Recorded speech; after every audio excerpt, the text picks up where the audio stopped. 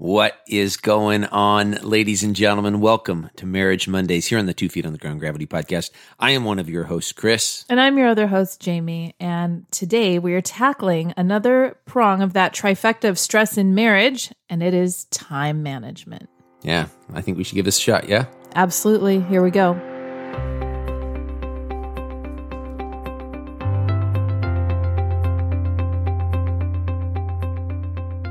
All right, here we go, folks. This is going to be 2 in a series of 3 in the trifecta that Jamie introduced 2 weeks ago on Marriage Mondays. I'm stopping him there. We're not doing the third prong of the marital stress trifecta. We're just doing prong number 2 today. But you're the one that came up with these. This is your work, not mine. I'm just trying to be thorough.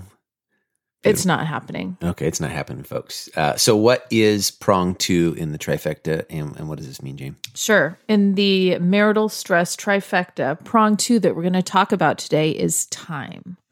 Now, we're going to share some stories about how we maybe did not manage time well. Yeah. And before we get into that, we want to acknowledge the diversity of listeners we have. We actually have someone that's in Germany that is listening to us on a regular basis. Whoever you are, huge shout out to you. Thanks for tuning in. I hope this podcast is giving you perspective in life and helping you establish your foundations. But there's lots of different seasons, whether it's you live in a different culture, that could have an impact on what the discipline of time management looks like for you, or the different seasons of life. For Jamie and I mean, when we were young with young kids, it looked different for us, right? It absolutely did. And there's different situations and different dynamics where you might need time with the boys or time with the girls, and it's just not something in our marriage that we've ever had to make time for, because honestly, I just want time with him.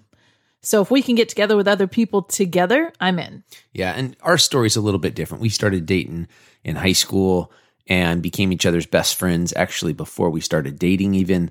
And so our dynamic in our marriage and the time that we need to invest in outside relationships is just maybe different. And that's not right or wrong. It's just different. So as you listen to our stories, recognize if you're young marrieds with kids, it's going to look different than the person listening who has teenagers. And it's going to look different than the person listening who are empty nesters. So just the seasons of life, and then what you and your spouse need in outside relationships is going to change. But the principle is still the same. If we busy ourselves with a lot of good things in our life, or even a lot of activities that suck up our time that aren't even good, honestly, they're worthless, then we're not going to have any time left over for the truly great things. And that is the core message of today's podcast is we have to sit there and lay down good things so that we can focus on the great things and really look at it as an investment of time and get greater returns on that investment. So with that, we're going to jump into a story, I think. Absolutely. I was going to set the stage for everyone just to kind of give you a quick glimpse on how we were living time-wise. We had 3 small children at the time. And, you know, a lot of things go into 3 small children. You're up early. You're hopefully putting them to bed early, but maybe not. Chris had just finished his master's. And so we were rolling into other things in our schedule at that point. Yeah, we just started volunteering at a young startup church. And the lead pastor of the church asked if Jamie and I would both come on and start serving in a capacity of being a youth pastor. And so I'm operating this bivocational role where I have my Monday through Friday 8 to 5 job going on.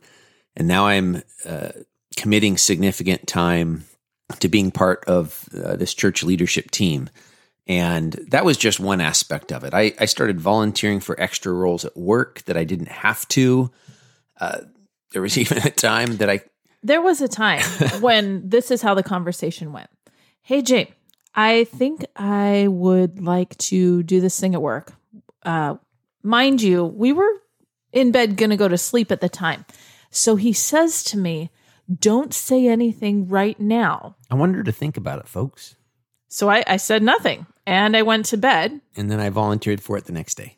And he comes home and he says, hey, that thing we talked about last night, I dropped my paperwork for it today. And I was like, I'm sorry. What happened here? Part of the challenges with these extra responsibilities is I started carrying, this was probably 2009, I think, and I started carrying a work phone. I started carrying a pager. I don't even know how we had pagers in 2009, but we did.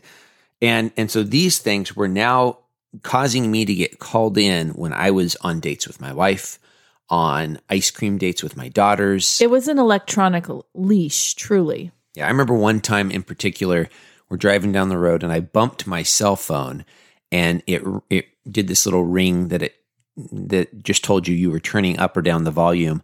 And one of my daughters said, "You're not getting called into work again, are you, Dad?" And the way it made me feel inside, she didn't make me feel that way. But my choice in the way I was managing my time caused me to feel like I was failing. And not just as a father, but as a husband, at work, pretty much in all the areas of my life. I didn't feel like I was doing any of it good. I thought I was just getting by in areas. And the reason why is everything I was doing, being a husband, being a father, being a youth pastor at the church we were at, the extra volunteer activities that I was doing at work, all of them were good, but I was doing too much. And what it ended up leading up to was me having an anxiety disorder. I started having these massive anxiety attacks that felt like heart attacks, and it freaked me out. Now, here's the blessing of the human body and my mind doing what it did with these anxiety attacks. It caused Jamie and I to hit reset, didn't it? We had to clear our schedule. We absolutely had to take it back to ground zero and start again. So I ended up laying down a bunch of the stuff I was doing at work, the extra stuff, stepped out of the role of pastoring at our church, making leadership type decisions. And we really focused on the great things in life that Jamie and I identified. And what were those great things for us in our life? For us, it was focusing on our marriage and checking in, seeing how we were doing. Yep. And then our kids. That's really what we got back to is we started going on dates again because I think we had stopped going on dates. I think our date night there for a while was volunteering together at our church. Yeah. And investing in our kids and getting, obviously there was, with having anxiety attacks, I had to take care of my physical and mental health there. And thankfully I had great doctors and counselors that got me there. But a little story of where when we don't manage our time, it can actually negatively impact our health, our overall health. Now, the conflict in Jamie and my marriage has been a lot more than that, with us not agreeing on how we're going to manage our time. And so that's why we wanted to bring this up, because we don't want you to have that conflict. We want you to be aware of it so that when you start to feel that tension in marriage of we don't agree on how we're going to use our time here, hopefully you can remember this and go back to, hey, what are the great things? Let's lay down some of the good stuff. And I feel like this is a great segue to talk about schedule that people might have over the last couple of years. I don't know what your calendar looked like 2 years ago from today, but mine was busy, pleasantly busy, and we were just chucking along with a lot of good things. Well, my calendar got cleared mid-March 2 years ago. Yeah, when COVID kicked off, I think, and it probably depends on where you live. I know some folks live down in the South. I have a friend that lives down in Texas. She was on a couple episodes ago, Johanna Abad, and she said that in Texas, they really didn't change the way they lived a whole lot. School stayed in session. A lot of activities stayed open. But I can tell you up here in the Pacific Northwest, a lot of that stuff got canceled or significantly modified. Things came to a screeching halt, and suddenly our calendar was clear. Out of necessity, nothing was happening. We were home. We were family focused, and we were just doing things together and doing the essentials. But 2 years later, my guess is your calendars have started getting filled back up. If not already, I'm sure they're getting there. And so I think this is a good conversation for us to have. As you have implemented things back into your life, as you've started to give some more of your time to other activities and people, are you actually committing that stuff to the great stuff? Or are you starting to get busy to where all it is just good stuff and you can't commit to the truly great things in life. So Chris identified that first tool, identifying the good and making room for the great. Another tool I want to encourage you to implement here is to trust and listen to your spouse. They're going to bring something to this conversation of time that you may not have considered or that might not be your strength. In our marriage, I'm the brakeman, which usually does not go well because Chris has these great and grand ideas. They're amazing, actually. Things he wants to volunteer for. Yes. Things he wants to be involved in. And like we've mentioned before, it's like a fire hose, right? And so we really need to sift through that and see what is the great in the stuff that he's telling me that we could be involved in. And most of the time, it's involved together. So when Chris brings something to me, honestly, I like break it right away because I'm multiplying by 3 in my head, whatever it is he's bringing to me. This will just be an hour a week. It's 3 hours a week. It's at least 3 hours a week because I see this huge picture of what this will probably become. And he's just leading with his heart there and seeing right now what that commitment looks like. Hey, we've talked about this idea of listening to your spouse before, I think in a number of episodes, but in particular in episode 7, where we talked about communication. When we listen to our spouse, we should listen with an intent to understand them, not to respond. So as you listen to your spouse, what they're saying, their ideas, ask follow-up questions. Truly understand where they're coming from. Don't listen and in your mind be forming your argument. Because if you do that, at best, you're going to beat your spouse. You're going to win in the argument.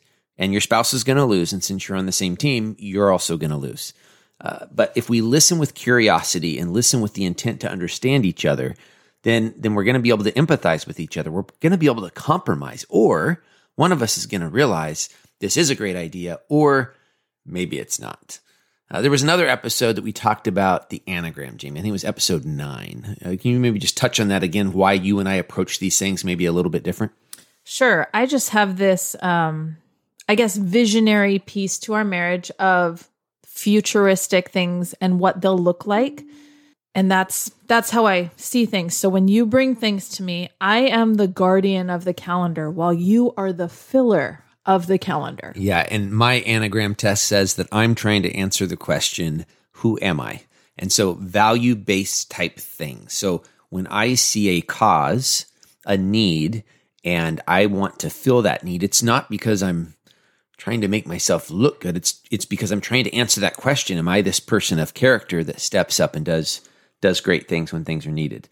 So the thing is that's going on in the background for both Jamie and I. I don't think you and I really realized it. When we took this anagram test, as soon as we did it, we realized, holy smokes, like that is totally who we are. And that's the cause of some of our conflict and frustration. So know that within yourself. Go back and listen to episode 7, episode 9, have great communication, listen with the intent to understand, and also just recognize that you could both be coming to the table a little bit differently with this idea, this discussion, and neither one is right or wrong. It's just value your spouse. I didn't always value you, Jamie. No, I was often the bad guy because I would be the one quashing dreams and ideas because I just had this vision that I knew what it was going to look like time commitment wise. And often if he was jumping into something, I was jumping into something because I wanted to be with him. And I knew this was going to take a significant amount of time. So if I wanted time with him, I was going to have to do it too. Yeah. And this has played out a number of times with different things that we've stepped up and volunteered to do. One of the things that we were spitballing as we got ready for this podcast was a number of years ago. I was working at one of our area high schools. Our daughter was going to the high school, and this was where we went to high school. My mama, my grandma, we have a lot of ties to this school. It was a legacy for us to get involved, honestly. Yeah. And we found out I wanted to find a way to financially support the kids at the school because I saw remarkable kids who, some of them coming from pretty meager homes, and I wanted them to be supported financially. So, folks, I would have cut a check. I would have cut a check. It was probably worth cutting a very large check. But instead, we got involved in the Booster Club. And we knew the Booster Club was kind of not in a healthy spot. There was only maybe 7 to 10 people that would attend meetings, but we got involved and we ended up stepping into a big, what's that mess where you have a mess and then you add heat to it? What's that? It was a hot mess. It was a hot mess, folks. And that was also a movie reference. I know, Pitch Perfect. It's a recent watch for us. Anyway, we thought we were stepping in something to fix it.